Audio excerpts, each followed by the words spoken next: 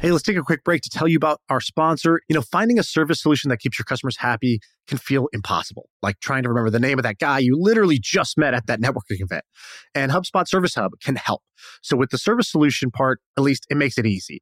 It brings service and success together on one powerful platform with an AI-powered help desk and a chatbot to handle your frontline tickets so you could scale support and drive retention and revenue. Visit HubSpot.com/service to learn more.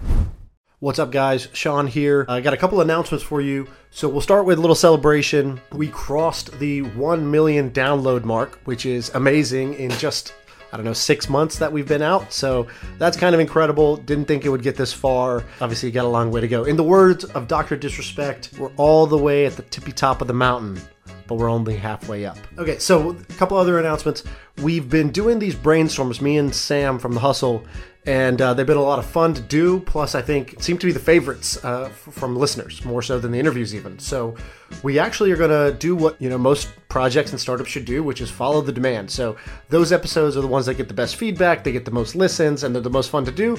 So we're going to double down and do more episodes of that style. So we'll still bring in awesome guests who can tell us about their company and how they did it. But in fact, we're going to invite them in. Instead of saying, hey, tell me your life story, we're going to spend the time with them saying, hey, okay, how did you do what you do? And what else do you see out there? Brainstorm with us. And it'll be more casual. And I think it'll be interesting to see what really smart, successful people who are, they're operating their company sometimes for 10 years, but they see all kinds of other opportunities that they can't go chase. And they have this list of ideas that, they'll never get to. And so I want to see that list of ideas. I want them to come share that on the podcast. So going forward, we'll be doing more episodes like the brainstorms. Hope you guys like that. Okay, so those are two announcements. And then this episode is with Amanda Bradford from The League. The League is a dating app. She built this app because to solve a very simple problem that she was having. She would match with somebody on a dating site like OkCupid or Match or Tinder or whatever. And before actually going to meet the person in real life, she wanted to know, is this a real person? Is this person who they say they are? Do they have a job? What I want to kind of know about this person beforehand. And she wished that the dating sites would sort of vet the people in the dating pool, but they didn't. They just wanted to grow at all costs, so they didn't care. You can make as many accounts as you want. And so she created a dating app that would vet people. It has an admissions process, sort of like you're applying to Harvard, but cool company, and it was a fun conversation. So hope you enjoy this episode. This is probably going to be the last one like this, or at least on a regular basis, where it's all about our guests telling their story from sort of start to finish. And going forward, we're going to be doing a lot more brainstorms with me and Sam. Hope you guys like that. One other thing, the Facebook group is popping off right now. I think I just approved 100 members to get in. So if you go on Facebook and you just search My First Million, it's called like My First Million Startups, Investing, and Side Hustles. And it's basically just a community of people who are hustling to make, get businesses off the ground and make their first million. And I like it. I'm in there as a participant. Some of the guests from the podcast are in there as participants, but it's just a cool community of listeners. Okay, that's it for me. Enjoy this episode. Thank you for getting us to the 1 million mark. And we're only halfway up. So you're here. I don't even know how we got connected. I think we got connected on Twitter. Yeah, you're one of my few Twitter friends. You don't have that many Twitter friends? No, I was one of those people that started and only followed a couple different people that were in industry leaders. Gotcha. And so I don't have like regular friends on Twitter. I make all my friends on Twitter. In fact, I told Sam this.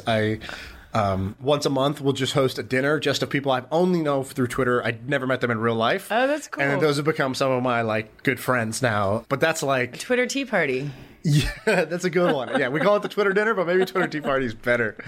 Okay, so Amanda, you're here. You're the founder of The League. So we're going to go all over the place in this conversation, but let's start by giving people a sense of who you are, what you built, sure, and what makes it interesting. So give us the rundown. So I created The League, which is a dating platform, now a community, really, because we do actually work for single and non-single people alike. At this point, most of the users are single that use The League. So first and foremost, it is a dating app. And the concept behind it was really focused on designing it for career-oriented, ambitious people that didn't have a lot of time on their hands and didn't really want to play a game of Angry Birds every time they wanted to go on a date. So it was for the people that a game of Angry Birds. Didn't what does that like, mean? Well, most dating apps were so gamified, and they're all there to drive engagement numbers through the roof. And then, a lot of them were doing advertising revenue models at that time. So they were really incentivized incentivized almost not to help you find a date, really to help you just keep swiping. So I just felt like it was so much time to even use these dating sites, and most of them were really bad. And the people I met, it wasn't so much even that the people on the dating apps were bad. It was just the way it was designed was not designed for efficiency at all. And so I felt like I could just redesign it. And so I started thinking about it and wireframing it. And then I was graduating business school, and I decided I might as well just try building it, and at least it could work for me. So dating app for one. So you started this back when? How many years So now ago? 5 years ago. So 5 years ago, and fast forward till today. Give us a sense of how's the business? Is it big? Is it small? Is it just getting started? Give us a sense of scale of the business so we can understand. You started there, Sure. and how far has it come? Well, yeah, for a sense of scale, we started in San Francisco with 419 users. Okay. And that was November 2014. And so fast forward, at this point, we're well over 100,000 daily active users, and we're in 70 cities. We just launched Singapore, Mexico City, Australia. So we're now officially global. So but we went really slowly and carefully. Like, we don't have a Snapchat trajectory curve. I mean, we really built each city almost by hand at the beginning, and then automated what we had been doing manually. I mean, I remember in San Francisco, I was literally manually going through profiles and saying, okay, you put in a good profile, you're in, and because there is like an essentially being the bouncer. There's an admissions component to it, right? Yeah. So the idea behind it was, hey, if all the users that have these half-baked profiles or are just window shopping or are there to message you and catfish you, or, just kind of the crap users that just happen to find themselves being drawn to dating sites everywhere. I mean, it's a problem in the whole industry. If we just screen them out from the beginning, then we don't have to worry about them affecting the user experience. So we basically have this very curated community of people that actually want to be there, that want to find a date, that put a good profile together, that aren't lying. So is it fair to say you guys curate not just people that are real, but people that are also like professional and kind of have their shit together, or it's not that well, I mean, it's definitely geared for those people that are like, look, I will trade time for money, and I do want a platform that will help me find my partner. And what does it cost? So we have an admissions model. So if you put together a really great profile, and sort of the community that you're applying to needs someone like you in the community, we do let people in for free. We call it a guest access, and then you can pay to kind of skip the line and get expedited review, and then we'll help those people put together a good profile, give them optimization.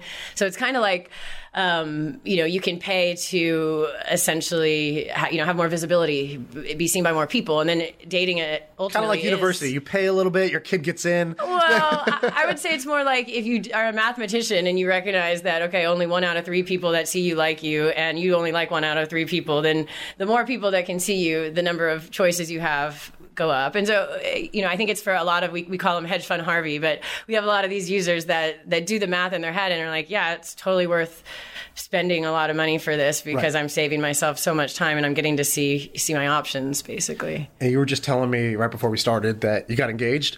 I did. So the question is, was it... I'm officially off the market. Was it through the app, or was it, real life serendipity? No, it was actually through the league. Like, ironically enough, we always joked that if it didn't happen through the league, I was going to have, a hell of a time explaining it. Yeah, I was going to say.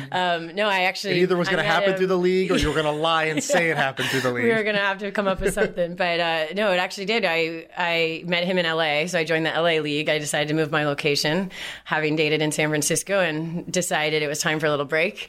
What was wrong with the San Francisco market? No, it was good. I've been here, 10 years now at this point. I knew the market really well. And I felt like I joked, I felt like you're standing on the edge of the pier, seeing the boats come in, because I knew, I'm basically running this marketplace, so I can actually see. And I was like, or I could go to LA where I haven't met anybody. Right. And so it seemed like And when you saw his profile, what'd you see? What caught your eye?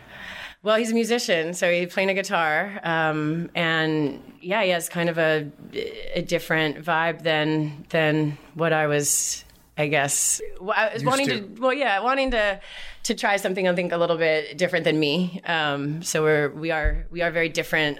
Like on our Myers-Briggs, I don't think we're very similar. So we definitely complement each other. But I think that was part of what I love about the league and working in dating is that you're essentially like working in human psychology every day, and so much of relationships is kind of about understanding yourself and what you're looking for and what your childhood patterns are and what is like a healthy relationship. And so I think the process of dating is actually quite therapeutic in some ways. So do you almost feel like you know too much? I think that, well, I know too much about the top of the funnel, if you will, of how to optimize your profile and how to make sure your league score goes skyrockets. Like we all know at the league what HQ. goes into that? We all know how to hack our own league profiles and stuff. Is it photo selection? What are the key things? Well, of course, it's always photo selection. I mean, the higher res, the better looking profile you have, the more model like the photo works. Honestly, it's the better your score is, unfortunately. Did you see this so I always show? tell people, like, glamour shots exist for a reason, guys. Right, they work. Did you see this show that came out on Netflix called The Circle? Have you seen this? All right, so Netflix is pushing this hard. So if you open up Netflix, you're going to see The Circle up top. It's basically their first game show. But what's interesting about it, what you said reminded me of it, is they put these 8 people in a hotel. So they're all locked in their room. They can't go out, can't meet each other. But they each create a little profile. And so the first thing they do when they get to the room is they pick their profile photo. And some people choose to catfish. They're like, it's a guy, but he's playing his girlfriend. He's like, she looks so sweet. People here will like her. And so it's a game like Survivor, except you're not out in the wild. You're just locked in a hotel room. And all you do is you put up your profile with a couple photos and a little status or a little tagline, and you message each other. And then every couple days, you rank all the other players and who you like, who you want to keep. The bottom player gets kicked out. And so it's very interesting in this because some people were trying to choose like the model photo. Everybody listed themselves as single because they're like, look, people will want to engage a little more if I list myself as single. But it's a fun show, and I feel like it'll be... Did they move around a lot through the weeks? Like, were their first impressions? Yeah, so basically the first impression consistent? would be like, whoever was at the top would go down. And actually the optimal strategy was sort of to float by in the middle so you weren't seen as too big of a threat. Like, because if you're too beautiful or too likable, some people would have a strong first impression either for or against you, but you were almost too polarizing. Like, you wouldn't make it all the way to the end of the show. And so that was interesting. I don't know. It's a bad show, to be clear. It's a really bad TV show. But the psychology, and as they're talking through, like, why I'm picking this photo, because I want to show this other side of me, right? My first photo was really professional. So my second photo I need with my dog. Like, you need to show, I always say, scuba diving. Show somebody else besides yourself in one of the photos that you care about something other than yourself. And what do you feel about like people who put a photo, like let's say, I'm a guy, I put a photo of myself and another girl, but it's a friend. Good move, bad move in a dating app? I mean, if you really don't have any other photos, it's better than not putting it. And if it's a good photo of you and it's better than a bad photo of another one, it's still fine. But I would say not optimal, not ideal, right? Okay. Again, it depends on how much you're trying to optimize. I think one of the things people like about the league is that you kind of cut your teeth or dip your toe in the water on the Bumble or the Tinders of the world, and then you're kind of ready to join the league and graduate to the league. And so people are really there, and they're like, they have their shit together, they have their profile together, they want to meet someone, they want to go on like 2 dates to 4 dates a month, and so they're kind of there for, not for business, that sounds wrong, but they're there for a reason. And so I think that's what we find works really well in the league, is when you make a profile that sort of shows that you're taking it seriously, and you have the high resolution photos. You've asked a friend with an iPhone to take portrait mode. I mean, it's not that hard, right? So just putting a little bit of effort goes a long way, I think. So what I like about what you're doing is, there was always like this sort of serious platforms like an eHarmony or a Match. And then there was sort of the very casual platforms. And the problem with the serious platforms was that they felt very old, outdated, and the seriousness was very much around marriage. Whereas sometimes you're looking for a serious person, but not necessarily like, I'm ready to be married right away. Right. And I think you guys found a sweet spot that's in the middle of the sort of ultra casual stuff and then the like, I'm ready to get hitched right away. Totally. Is that kind of how you thought about it originally, or how did you sort of decide where to position yourself? I mean, honestly, I built it for myself, right? So I don't know if I mentioned that, but I was using like Hinge and OkCupid, and I remember I was writing support tickets being like, you guys should really build this feature. And then, so I kind of designed it based on my own issues. And at the time I was 28, 29. You were in business school or came out of business school? I was still in business school my last semester. And I was like, having to drive an hour into San Francisco to go on a date. So every date I had to, the cost was 2 hours of commute time. Right. So these dates had to be good. So that's why I was like looking at everyone on LinkedIn and trying to find their Twitter and being like, okay, if I cross-reference him in this, and if, look at his Wikipedia page. So I was doing like, legit stalking these people before accepting dates, which is work, right? So that was like, why can't the dating app just do that work for us? So, but anyway, so that's really who it is designed for, is like, I wasn't necessarily ready to like go and get married, but I want to start maybe dating more seriously, maybe dating with the eye to think about someone that could be a fit for marriage. Like you're not 23. Yeah, so, a candidate. But you don't want to like be freaking everybody out by saying, hey, I need to be married in a year. All right, it's 2020, new year. It's going to be a big year. And we had to come in with some new awesome partners. So for January, we are partnering up with Microsoft and My First Million. That's right. This episode is brought to you by Microsoft, because whether you're just starting out or you're well on your way to your first million, Microsoft Teams can help your team hit the ground running. With must-have features like real-time chat, editing, and video calling, all in one easy-to-use platform. Teams is a no-brainer at a price you can afford. Yep, there is a free version of Teams, as in it costs $0. See for yourself at aka.ms/thehustle. Again, that's aka.ms/thehustle to check out Teams, brought to you by Microsoft. I love it. Microsoft, that is a $1 trillion company, right? We're talking about My First Million. They're on My First Trillion, so that's goals for everybody. They got there because they build epic products. Microsoft Word, Excel, PowerPoint. These are products that stand the test of time, and now they've come out with Teams to help teams chat, communicate, and work together, and I think it's awesome. All right, great. Let's get back to this episode.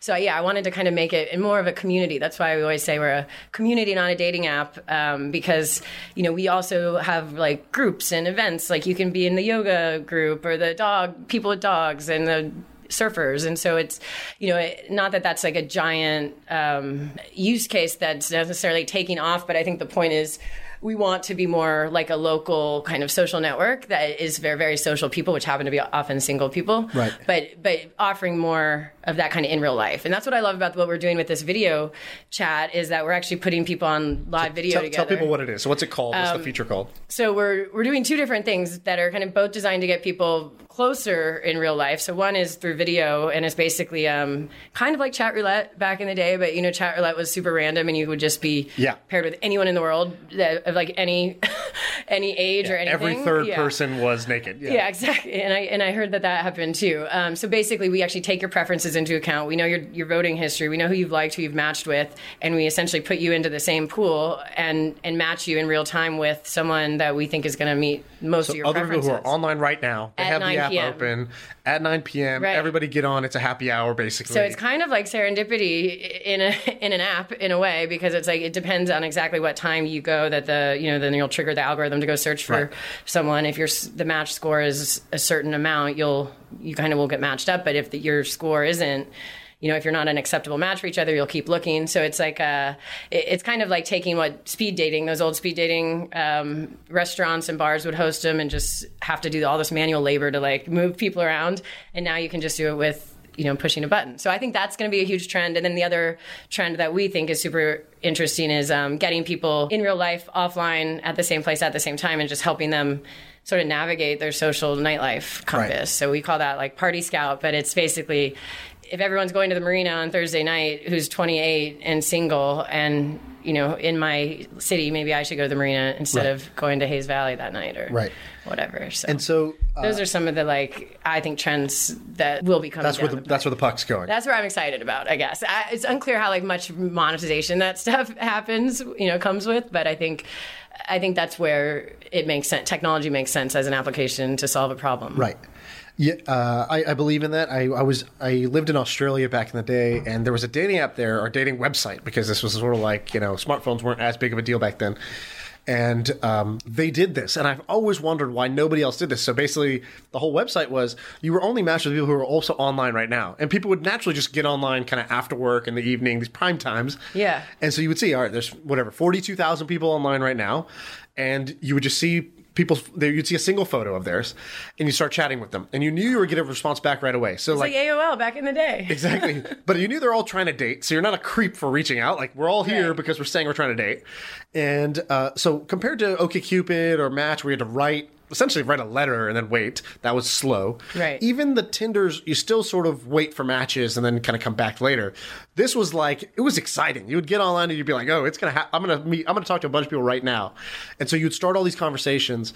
And then as the conversation was going good, they had this great feature where you would, the person could unlock more photos of themselves for you.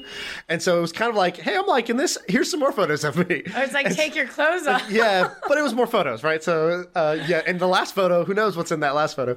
But I always liked that because it was like these little indicators of interest that you usually don't get online. With video chat, you sort of can see their face. You can see if they're into it or not. They can swipe away and leave if not. But I love this idea. That's kind of my long-winded way of saying this. I've always wondered why more people don't try this like synchronous online It's hard. thing. I mean, you have to have Density. our user base is small comparatively, and it's hard for us. I can't imagine a startup doing it with no users because it's hard to get even the people. So we have the concept of an RSVP that they're going to go, and then the concept of like who actually shows up at 9 and 30%. Huge flake rate. I was like bigger than, and I run events for a living, and I've seen flaky people in San Francisco for sure. And it was like a, 50% flake rate. So I think it's hard to get you need density. Building a user behavior, right? And we'd have to start training our users. But they are starting to come in at 9. And I do think, we are growing slowly the future, but it is scary for people, I think, to be like so exposed for 2 full minutes. So let me ask you, you come up with this idea in business school, like many people do, and an MBA with a PowerPoint. Or Google Slides now, Unlike most people, you decided to do it. So let's go slow through the steps. So despite every single sane person that I respect telling me not to go into the dating space. Right. So first tell me this. You have this idea. Who do you bounce it off of? Friends, mentors? Who do you bounce it off of first? Oh, everyone. Tons of classmates, tons of my professors, And the reaction you're getting is what? Run. Dating is too hard. Run away. Do CRM. Yeah. Because I worked at Salesforce. They were like, just what? You're such a great girl. Why don't you just go B2B? Like, don't do consumer. Because, consumer is so fickle. It's hard. There's not a playbook as much as there is in B2B. And so what made you, do you remember the night or the day where you were like, screw it, I'm going to do it anyways? I mean, no, I decided that I was going to build it anyway. And worst case, it could just be a side project while I go get a regular job. Right. And then I decided to, one of my investors said he would give me $25K to put into it. So I decided that I wanted to launch it. And if I could launch it and raise at least $500K in funding, then I would do it full time. And that was the decision I made. So it was less, because I knew I wanted to build it anyway. And so it was more like, how do I evaluate because it's not even just when you build it, you don't know for sure if it's going to be a business that has legs. So I just wanted so I felt like getting funding was at least the closest signal I could do. So and you're not a programmer. I would say I'm more of a hacker. Okay. Did you build the first version yourself? No. I had an engineer build it, and it was all front end and Objective-C. I don't do iOS. And so this was somebody you hired full time. It was kind of like a freelancer. How did you get it built? Yeah, freelancer, Stanford undergrad. Great. Who was looking to learn. Basically. So do you remember how much you paid for that first prototype, first V1? Because a lot of our audience is people who are, in your shoes. They're in business school. Or they're thinking about starting something. And it's always these, and I'm going to ask a bunch of questions about the early phase because this is where most people really want to know. And it's sort of like black box. It's like, so how much does it cost to make something like this? And how'd you get your first 100 customers? So those are the questions I want to walk through. Yeah, no, they're good questions. And I think people have crazy assumptions sometimes. But I think I paid him $4,000 a month. Right. But I had, with that came him sitting next to me working as an engineer, and I was the product manager, and we worked side by side in a and it took how long to get the kind of V1 ready? We started really working after I graduated in June and launched it by November, and he rolled off because I just hired him to get the prototype out, and then I was going to that was sort of our arrangement, and so he rolled off in December. So 6 months-ish. Yeah. And you said something about like 400 users in San Francisco. Was that the launch essentially? Yeah, that was our November 12th launch. I think it was 419 logged in, and then it grew from there. And people Who are those 419? Where'd you get 419 people? Oh, probably my Stanford friends. Okay, No, it was basically like I pulled every single person I knew at Google, Salesforce, where I used to work, Stanford, and Carnegie Mellon. And so there's a lot of that. I think one of my friends joked when he opened the app, he was like, you should just call this MBA date. Right. Because it was like I got the Harvard MBAs, the Wharton MBAs, because I threw a mixer that summer with the sole purpose of like, you guys are going to be my launch, right? Kind of my launch team, essentially. So it was definitely a lot of like 30-year-olds that were in the exact demo of what I was designing it for. Right. Looking to start seriously dating, but not necessarily ready for like any Harmony type experience. So 419 people who you kind of sourced through your network or the mixers that you threw pre-launch, they open the app, and now does it sort of start doing anything, or is it like kaput after the first one? You have to because many startups have to relaunch. Oh yeah, multiple times. We had tons. I could do a whole podcast on like mobile app nightmares. But we were using Facebook's Parse at the time, which has now been sunset, but it was like a giant disaster, more or less, because after we got to a certain amount of users, the algorithm that we had built was actually on the front end of the code, and essentially it would take almost 5 minutes to load your batch of potentials. Yeah. So that was a pretty bad situation where we actually couldn't put more users in for like a couple months until we fixed that. But now, we did, so we ended up rebuilding that app from scratch. But because of that, it's like nice and new, and It was a year of like terrible construction, but then now we can be an international, and we've kind of got all the scaling stuff done with. And so from that first kind of November 12th launch, how long did it take for you to feel like, hey, this actually might work? I'm not sure, but like I'm seeing something that's telling me that this is working. Well, I think when people kept logging in despite having to wait 5 minutes, that was like one indicator. That's a good way to test. It was like, wow, we gave them a really crappy experience, and they still came back, because I think it was. At the end of the day, it was like we had people that were interested in meeting, and that was what we did really well. We curated an awesome group of people. So I think that was a big one. When people started referring friends, we had a pretty high, I think it was like 40% of people referring, which is quite higher than the average. And then I think what we also did, which I always tell people to do, is, so my engineer, he wasn't a back-end engineer, so he didn't know how to do any of the billing or payment stuff. But I wanted to know like how many people would pay or what percentage of people would pay. So we ended up building a feature and just saying upgrade, and then we just told the user that we would charge their card on a file with Apple, and they just push OK. And so we ended up finding that we had like a 15% conversion rate on a membership without me having to actually sell payments, handle payments, because we were not ready for that. That's smart. I like that.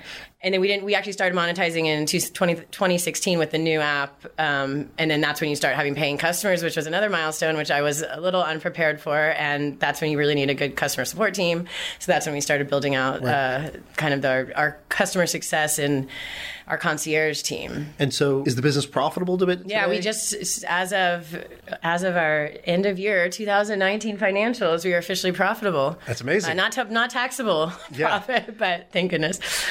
We did. Don't worry, the IRS doesn't listen to my podcast, so we're all good. I know. I'm like, not giving it to California yet. But yeah, so that was exciting, because that was something that was important to me, was to be able, I wanted us to grow, but I didn't want to grow at the expense of profitability. I just think in our space, you don't have to. People are willing to pay in our space, and it's also just, it's a huge risk to the business. You can kind of be in this unsustainable position where you're spending money to keep your revenue at the same rate, but if you drop your marketing, your whole ship drops. And I've just seen so many horror stories. So I really wanted to both grow profit and grow revenue, and we were able to do both, which is exciting, because it's easy to like grow revenue when you grow marketing. Right. Yeah. And if people don't know this, so I think we launched a dating app. I ran this Idea Lab for 5 years. I think one of the things we launched was a dating app. And I looked into it, and there's this crazy thing. I don't know how true this was, but something I read at the time was all the, let's call it, sort of generation one of dating apps that got big, all the sort of IAC owned apps like Match and whatnot. Their business model essentially was you free account, but they would sort of get you to message somebody, and then, but if you wanted to reach out past a certain point, it was like you have to pay, or no, to receive your messages or to like read your messages, you had to pay. And so what they were doing was they were showing you matches of people who don't use the service anymore. And so, like, let's say you see 30 profiles, 29 of those would be people who don't use the service anymore, deactivated, inactive users, because they want to message that person and say, hey, there's a message waiting for you, come back and check it. And for you, you're basically talking to a dead end, and you don't realize it because they make it look active. Right. And so they're using you to like re-engage their users because they're trying to get them to come back, check their inbox and pay. And that's what they got in trouble for doing with the scammers. Such a shady model. The scammers. They sent the scammers to the people who hadn't paid for memberships, but they didn't send the scammers to the people who already paid, and that's what they're getting sued for now. So they how does that work? So they knowingly had scammers. So that's a big issue in our industry. There's all these people doing romance scams, and so that's a hard part every day. You're always trying to deal with that. But so what Match did, which was actually a solution to the problem, a very unethical one, but they just said, well, let me send the scammers to the people who have not yet converted to membership and tell them they have a message waiting from a very good-looking profile because they're a scammer. Right. And then so you get hundreds of thousands of subscriptions sold through basically a sales force full of scammers that you're using to. So, I mean, it's almost like genius in its evilness. Yeah, I was going to say, that's somebody like me in the company who's like, yeah, here's the idea, guys. Yeah. And then, of course, it comes around in the end. Like Succession or something. I was like, wow, this is like an evil. I mean, I'm sure it probably wasn't, that nefarious, but it is. That was their model. Our industry is known for doing a lot of like shady stuff like that.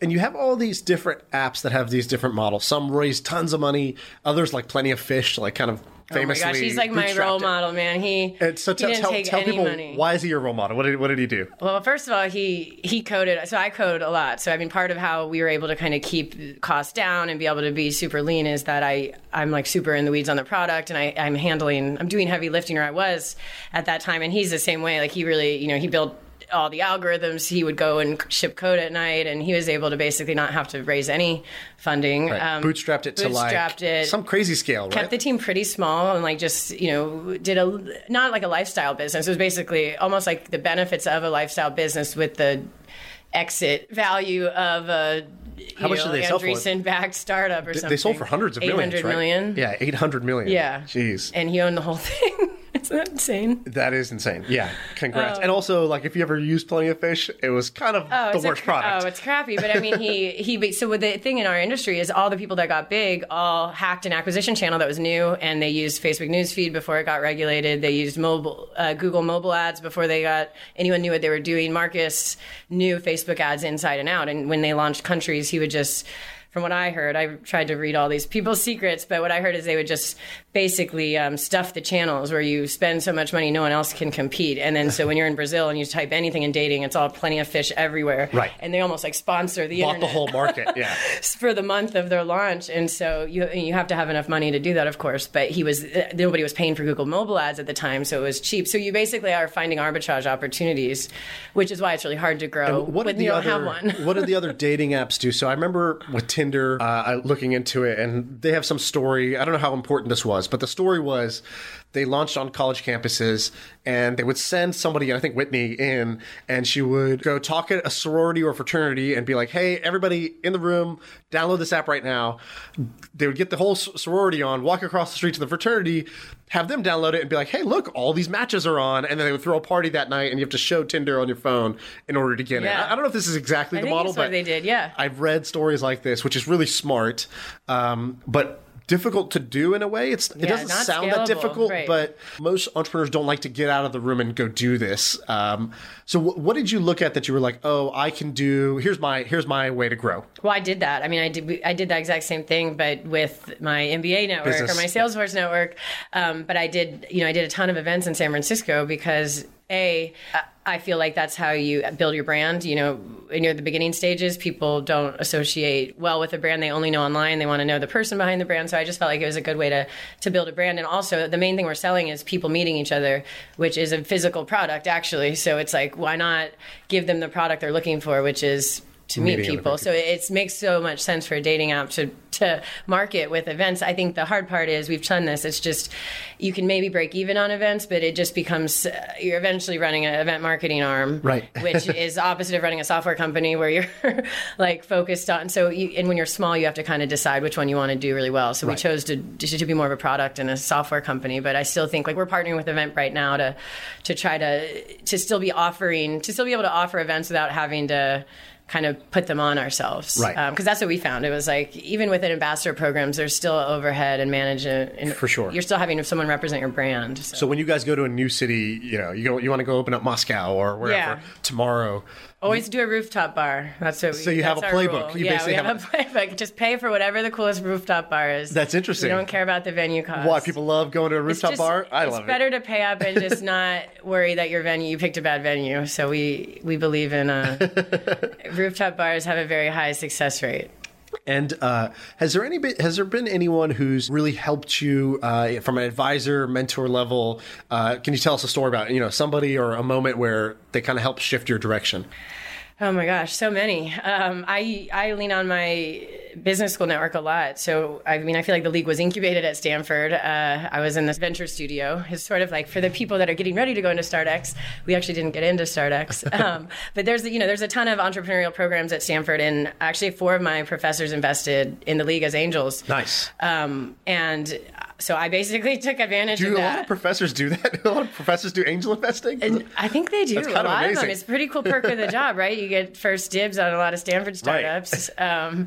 But yeah, so one of the things I always go back and talk to them a lot is about people management stuff, just because that's something I didn't come into doing a lot of that. When I started the league, that wasn't my background. And there's always these situations that you would never dream up. Like you just couldn't make some of this stuff up where you're dealing with human psychology and trying to understand how do you keep someone motivated but need to hire above someone, and how do you deal with talks about equity and things where people feel you're almost like mediating really tough situations. And so I actually had one of my professors mediated between me and my first hire about the one who I'd contracted with about our equity split, and actually helped us like come to a good agreement on that. Yeah. And for how many people are at the league now? How many people are on the team? So we're about 30. 30. Okay, great. And do you like managing? I like building first. Okay. And then I like managing this. How do I say this? I don't like managing for the sake of managing. Like I like managing to get stuff done. When I'm seeing something done. So I love product management, for instance, because you're managing sort of. You're building this thing and you're managing the team that is creating it. I think just sort of day-to-day people management isn't my strength. Like I don't love, doing performance reviews, or I don't love thinking about org charts or compensation plans or things like that. And so I think I prefer smaller teams because there's a lot of less of that stuff. Overhead. Yeah. Yeah. Me and Sam talk about this all the time. It's like, now that we've gotten a couple of exposures to, different businesses and how they grew, and some are small, now we got acquired. So I'm at Twitch where there's like 2,000 people. Yeah. And so I want to hear about that experience. When I work with Emmett, and he's a CEO of this big company, and it's, owned by Amazon, all this stuff. And I see his day to day, and I literally had the thought, I was like, wow, I would never want to do this. And it's not that he's unhappy. He enjoys it, but I realized through seeing it, I'm like, this is not what I want. I used to think that. I used to think, man, I want to build this big, huge company, king of the universe. I wanted to be Sheryl Sandberg. Yeah, and now I'm like, no, like. And now I look at her job and I'm like, first of all, I'm not even good at any of those things now that I know. My trick, I need to figure out a way to get demoted, so I'm managing nobody, but get paid more. A creative director, I decided that's what I want my title to be. Right, yeah, like special projects. Nobody knows what the hell I'm doing. Yeah, Google X. Yeah, you said you wanted to ask about that. What did you want to ask about? Oh, just how that experience was going from small company to big, or which part? I guess just the journey, or the aftershock, maybe how it felt then, how it feels now. And so when it happened, I had a whole bunch of assumptions. Like joy, grief, like I don't know. Relief, because I gave a talk at HustleCon called "How to Sell a Failing Company," because we weren't taking off like a rocket ship when we sold. It wasn't Instagram getting bought by Facebook, right? We were like, hey, you built something interesting. You have an interesting user base, but this isn't like super profitable. It's not in hyper growth mode. And you have to choose one of those, right? Yeah. It's like, you either need to be super profitable or. And I told my investor, I was like, look, I think we have something, but the road to get where we want to go is long, A, and B, we also have way more information now that tells us this is not going to be one of those mega companies. You know, the reason we got together and decided to do this, I don't believe that outcome's going to happen. So my opinion is we should try to sell this thing. And he was like, okay, wow, if you want to do this. Yeah, I also needed a change. I've been doing it for like 5-6 years at the time of a couple different pivots. But then none of the investors brought it up to you. You brought it up I brought it up. Wow. And so he was like, I think his preference would have been to keep going, but he was super understanding and was like, look, that makes sense. So I said, here's what we're going to do. Let's take the next 30, 60 days and let's see if we can get an offer. And so I went and I basically took the meetings that, some people had been interested. Right. Other people had never even heard of us. And I started knocking on those doors and replying to the people who already showed interest. So by the time we got ready to do it, it was just a relief that the deal closed, right? Because there's so much that goes into it. And that's what my talk at HustleCon was for, is like, nobody teaches you how to do this. And now that I went through it, I'm like, oh, I should write this down because there's nothing on the internet about how to sell a company that's not in, totally. There's a lot of things about how to sell when you're big and successful. Right. And the answer there is pretty much just like hire a banker. Hire a banker and pick, your offer. So anyhow, by the time it was done, it was relief. How long did it take? We went really fast. So we got our term sheet in 45 days after we decided to start the process. And your first term sheet, did you get more than one? Yeah, we got two, and then by the time the third, we were going to get a third one, but we told them like they weren't close, so we were just like, close. Yeah, they weren't going to be close.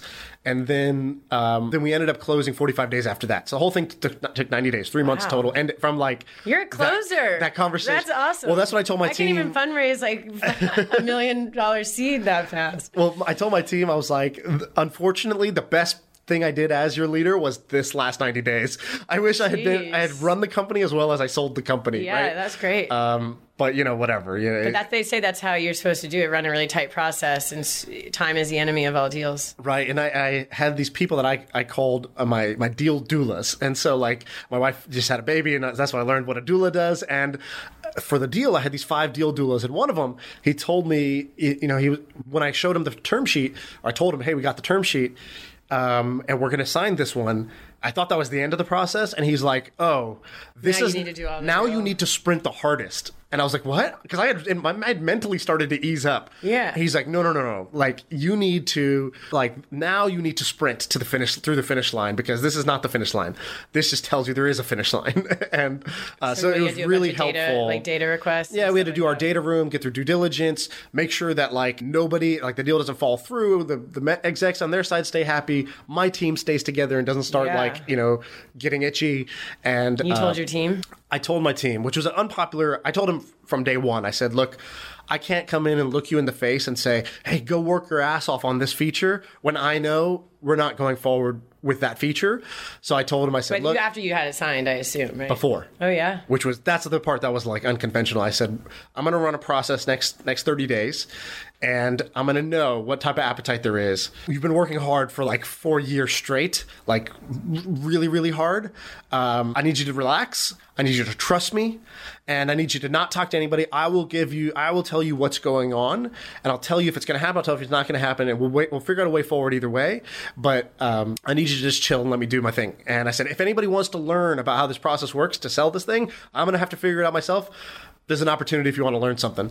Nobody took me up on it. That's what I always say. Startups are like an MBA, a much cheaper MBA. I was like, where are these guys? Don't they want to know? Like, it was the most fascinating process to me to figure this out. But nobody took me up on it. I'll never understand why. But yeah, it was just relief. And then when I got there, I felt rejuvenated. Like, I was like, oh, here's a whole new situation, bunch of new people, new shit to learn. Let's see what this is like. I've never worked at a huge tech company. And okay, let's go try that experience. So I'm still there right now. And so let's go try this out and let's see if this is great or if this is horrible. We'll find out. That's exciting, though. And so, that's what this last... corporate life. Yeah, I get to do my podcast. Yeah, I got to do all this stuff. I want to do a podcast. I was like, that's the dream, is if we get to a bigger, you get the company bigger, then you can have a little more time. You always think, but then it's like, I don't think that ever but then happens. every time, the time doesn't come. I found that it only happened when the company had sold. And then I started this during due diligence because there's nothing for me to do at that point. I was just kept asking the lawyers what's going on. And they're like, hey, we're waiting for, Amazon's lawyers to get back to us. Nothing we could do. Yeah. And so I was like, okay, I started getting itchy and I was like, well, I can't start like a new business. That would be stupid. That would jeopardize the deal. Oh, I'll start a podcast. I've always wanted to do that. Let's see what happens. And then now fast forward like 6 months since then, and I think we're at about 1 million downloads in 6 months, which is like crazy. And so I didn't expect that, basically. So what happens if you put a founder on a podcast, man? Well, the fun thing is, you probably feel this too, which is you meet people and you hear these stories, you hear their story. I hear, if we had just met normally, this would be over dinner or drinks or whatever. And you hear it and you're like, holy shit, this is why people move to Silicon Valley, is to be surrounded by these people. But I remember what it was like to not be in Silicon Valley. I was in Australia before I moved here, literally the other side of the earth. And so I remember wanting to be a fly on the wall for those conversations. And so that was the impetus. It's like, what if let's start with this 10 people who I've already heard their stories and they're amazing. But this time I'll push record and now other people can listen to it. And like, let's take it from there, see what happens. Yeah. No, I've always wanted to eavesdrop on conversations, which is why I think podcasts are so cool, because it feels like it's what you're doing. Now you're the founder of a tech company. Thank you for calling it a tech company and not a dating app. Tech companies love. Well, I was actually going to make a joke that tech companies love to spy on their eavesdrop on their users, but. Oh, I know. No, we're one of the few independents left, so we're trying to combine forces so that we can be the beacons of hope for the tech community. What goes through your mind when Facebook's like, oh yeah, we're doing dating now? What happens in the company that day you hear that news? Is it even a blip on the radar? Do you address it? Do you think about it? Oh, of course. I mean, it's like one of the scariest things that can happen to any industry. It was crazy. It came right after they had started really cutting down the API access too. So about 6 months before they released Facebook Dating, they basically stopped letting anyone look at profession and education in your hometown and your age and your mutual friends, which most of us had built our whole apps around. Tinder had built around it. Bumble had built around it. Hinge, we all did mutual friends. So they basically just cut off that data source. And we luckily use LinkedIn as our primary data source. Right. And Facebook is more of a nice to have. So we were actually one of the few that were left sort of okay. I mean, we're still bleeding, but the other people were totally cut off, and they now have no social graph, which was part of why these apps even made it, because they synced with your identity, and Facebook is better at scam detection than Matches. Right. So people forget that Facebook gave us a lot of they did a lot of the work and a lot of data, and then now they're taking it away, and so it's almost like we're going backwards back into the Wild West of everyone's anonymous now on the internet, and so now the problems that with an anonymous internet are happening worse. Right. So, I guess a long-winded way to say that I don't think they're putting a lot of money or horsepower behind it, and I actually think it's good for demographics that live in rural areas and are not high density, because it's the biggest database wins in dating in general. But I don't see them as a big competitor in what New York City, elite or professional dating or anything like that. You just don't want LinkedIn dating to come out. No, I pitched LinkedIn on letting me run their LinkedIn dating when I interviewed there at business school. Before or after? It was before. I interviewed at business school, and I said, all we need to do is add one button, single or not single. Yeah. And we got a dating app on our hands, and let me run this. And I was like a, brash MBA that was asking to run my own division, and they didn't give me an offer. They're like, not only are we not going to do this, we don't like your can-do attitude. You stay out of here. It was a little too ambitious. So then that's why our tagline is an app for the overly ambitious, because I was like, I'm just going to do it myself. You have an API. Right. I like it. But LinkedIn, but they got bought by Microsoft. I mean, the world changed in the 5 years I've been doing this. It was a totally different place in 2014 than it is now. And now it's kind of unclear what's going to happen with all the privacy regulations, and cookies are going away. And right. Yeah, the data stuff is interesting. So one of the questions I like to ask everybody who comes in is, knowing what you know about your space now. 2 questions. So the first one is, knowing what you know about your space, oftentimes when you're operating a business, you see adjacent opportunities. It's like, we're trying to build this thing, and man, it was so hard for us to take payments in India. There should be a payments Stripe for India. That should exist. Have you noticed any sort of like adjacent opportunities as you've been building your business? Either something that would help your company run better or help dating apps grow, or whatever, like, is there anything you've observed that you guys aren't going to go do, but you've seen, you've noticed? Yeah, it's a good tough question. I know. But I mean, we are on the ground floor, like building tools, and we were one of the first adopters of branch metrics. They actually were classmates of mine, but nice. Around mobile attribution. So we're definitely kind of deep in the ad tech space and seeing all the changes happen. I guess for me though, it's less about.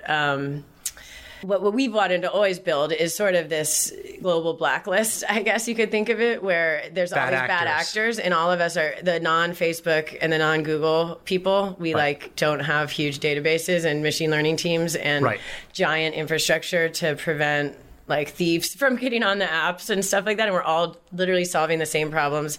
Every dating app founder and every social messaging app I talked, we're all solving the same problems. Repeatedly. Tons of different ways, different approaches. No one's learning from each other. So it's like a way to actually sort of solve auth and identity without necessarily having to work with Google and Apple. Right. And obviously you have to work with the hardware. But can we at least say, well, we checked with all of the other independent people and we all know that this person is a sexual predator. So we are all going to not let him be on Coffee Meets Bagel or Hinge or The League or Bumble. And like how do we put the user safety first? Right. And I think no business models are really incentivized to do that, to share that data. And because it doesn't, so if there's a way to, I almost call it like the WW3C of like online safety and trust and safety and data privacy and creating sort of an alliance. Totally. I'd heard, so a couple stories related to this. I'd heard that back in the day when Facebook was growing like crazy, like kind of earlier tech, I talked to some of the guys who did like security ops or like the scaling issues, and they were all trying to solve the same things. Like, oh my God, we're growing like crazy. How do we scale? No company's ever scaled this much before. Or security issues. They're getting DDoSed and threats like that. And these guys would have this underground brunch. They didn't even tell the employer. It's just like the guy who's stressing out about this at every company. And they would do this brunch. And at that brunch, they would be like, here's how we're trying to attack it. Just share information. That was one. The second is there's a company called Sift Science. You heard of them? Yeah. And so they were basically the Facebook fraud team, I think, or the Facebook sort of like trust and safety team that spun out and then tried to say, hey, we're going to build we looked at Facebook level tools and make it available. We used them and we had a lot of success when we built an app that was growing. It got to like 4 million users, but Martin Shkreli was one of them. Do you know who this guy is? Mm-mm. If you Google most hated man in America, he comes up. He's now in jail, just to give you a sense. Wow. He was the guy, you probably heard about it. He bought this like drug and then jacked up the price. It was like a drug for like, a pretty niche disease. And it was the only drug on the market for it. And then he like 40x'd the price. And so people were just like, this guy's an asshole. And he used to do all kinds of trolley type of stuff. Like he bought the Wu-Tang. Wu-Tang came out with their one last album or whatever, and he bought it for $2 million and then just like stashed it and like didn't let it, like he would just do things that would piss off different communities. And so he was on our network, and 4chan was like, F this guy. They didn't like him, or these different little hacking groups on the internet. And so they started attacking us because he was on our platform. Right. And so we had to deal with all this crap because of him, essentially. And so, we eventually used Sift Science and it ended up helping us. But there's a lot of those ones. But it's like they're all kind of, they're giving you the tools, but there's not like a shared database of like. Well, they're trying to keep the database for themselves. Right. Everybody for wants all their own database. For all their customers. They want us to give them our data. And I'm like, but wait, we're going to give you all of our users that we spent all this time acquiring, and you're going to just tell us if they're bad or not. Right. I'm like, no, I want it to be part of that. Like, I want it to be like quid pro quo. Right. Like the people who own the data should be talking to each other, not all these brokers trying to sell. I mean, that's why this space is all effed up anyway, because we have tons of brokers in the middle selling people's data, and no one's pointing to them. Everyone's pointing to Facebook and Google. Right. And it's really the middle people that are kind of the real nefarious ones. Gotcha. I think. I mean, so I like that. That's actually a really good answering opportunity. At Twitch, we talk trust and safety is like one of the main focuses, and it's just like we're just trying to solve the problem from scratch. And you're right. It's there should be a little more collaboration. So another question I ask is, let's say you're 21 years old. Let's rewind. You're 21 years old again. You can't do what you're currently doing. So you can't go into this space again. What space would be interesting to you? Where would you go if you were going to start a new business? from scratch, and you had the time, but you can't go into your existing space. Cannabis, 100%. Okay, what would you do? I looked into going into it at business school too, because the laws were starting to change. It just, I figured that software with like no regulations would be easier than a bunch of heavily regulated industries where it may or may not be legal. But I just think that there's a huge opportunity to really redefine the experience of like everything from what's happening with the kids aren't drinking anymore to the White Claw movement, to the fact that people are doing Juul pens, to the fact that people have edibles now. I just think that we're sort of reinventing what socializing looks like, and we're at the point where you can kind of design it how you want it to be. The entrepreneurs get to design this next world. So what would that look like for you? Well, obviously, you can nightclubs with drinking and smoking, and I'm surprised that hasn't really happened yet. Yeah, strange. Or as fast as it would have in Denver or something like that. But I'm thinking of it kind of from a, of course, an owner of a dating app thinking about the events you would have. But I just think that, from a socializing perspective, that's one sort of way to brand it. And then also there's, is it really good for you? And maybe the microdosing industry and the microdosing movement is something that is sort of burgeoning too. So there's so many different like flavors of approaching what's happening with the fact that a huge regulation has just been changed. And you could have like 100 different flavors of startups to serve each niche. Right. From your morning coffee, the next Starbucks brand of cannabis and I think a lot of people are trying to do it. So that's, I'm sort of watching from afar, but I'm very much intrigued, and I like building brands. So I just think it'd be fun to build like a very, cool league-like brand for cannabis. The look on your face, it seems like you're going to do this. This is fantastic. Well, it's like the gold rush, and it's like there's not that many laws that have changed while I've been around and able to be like an entrepreneur to go after these advantages. And that's what I remember when I worked in Sequoia. That was like their number one rule was like when things change in the industry, when consumer behavior shifts or like huge regulation shift or technology changes, turn a corner. That's when you all need to start running. And that's why the gold rush is called the gold rush. But, I think that's exciting. And that's like the only one I see. Self-driving cars is cool, but I just don't see the regulations able to support that anytime soon. So. Gotcha. That's cool. And I'm so more into like near term things. And is there anything else you want to share for the people who are listening? Stuff that you're interested in, or new stuff that you guys are doing. This is your chance to sort of shout that out. Also, where do people find you? How do they connect with you? Are you want Twitter followers? You can get Twitter famous off this.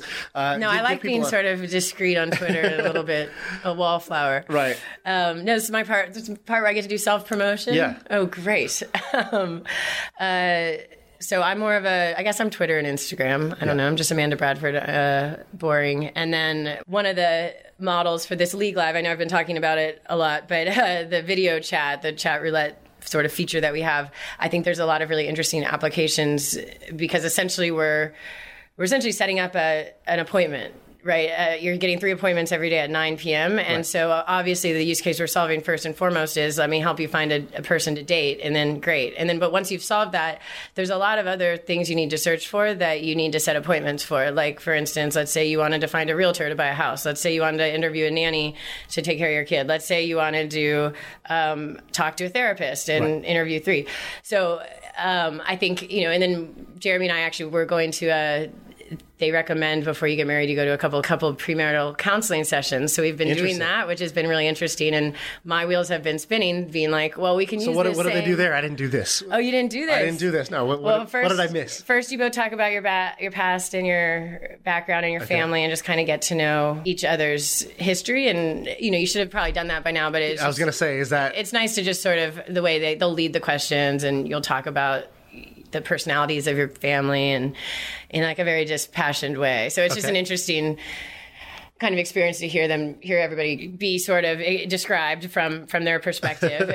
So you do that and then you go through kind of how, any conflicts that you've had, you analyze them and you put them under a microscope and you talk about what, why that made you mad and why you didn't expect that to make me mad, but it did. And why, that's because you really value people showing up at the same time, at the right time. Right. And maybe I don't value being on time that much. And so you start to get into like your value system. So it's actually quite interesting and So you'd recommend it?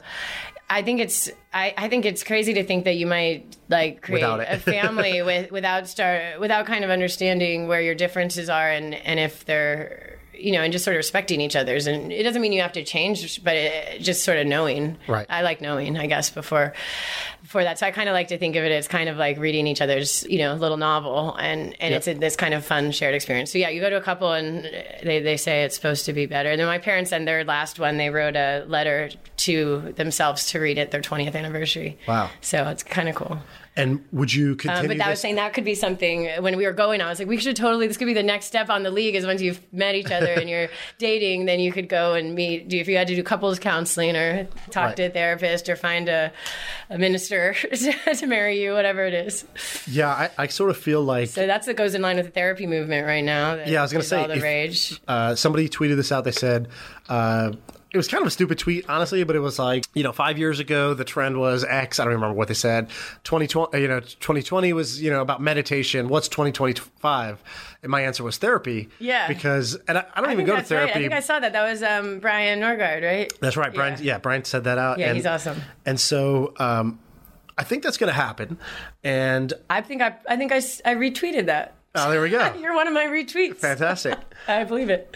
And I think that I've noticed for all the Mental areas that too, matter in your life, fitness, your career, your relationship, there's only like 5 things that matter, right? Your parenting side of life.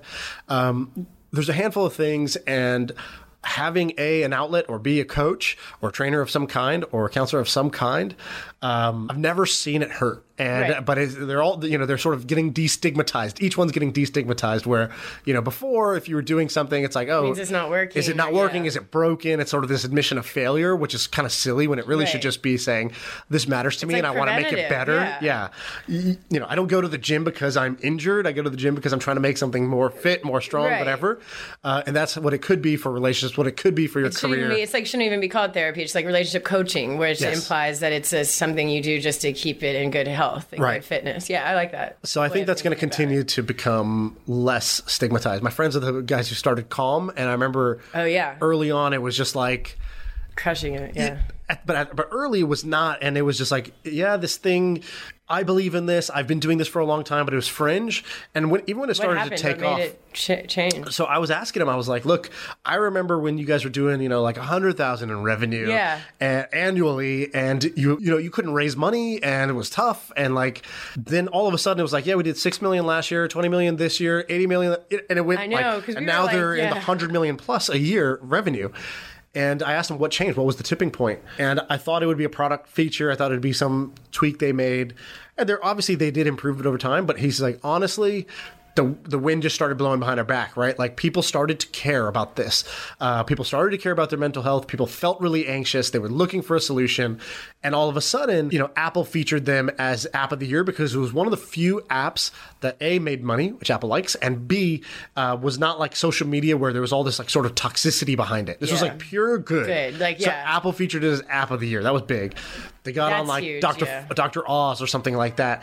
But basically people started to care about meditation, just started to search for it, and they were already there. They had done 4 years of work to be like sitting there with a good product ready to go. Ready for when everyone... Well, that's what we're saying for this League Live feature, because not everyone's ready for video dating yet. We're like, we're just going to at least be there, be poised. I bought up all the speed dating domains. So it's like when people are ready to really do video dating, we're there. Because I just think we're early. Right. Yeah, that's cool. And it's hard to when you don't have the wind, right?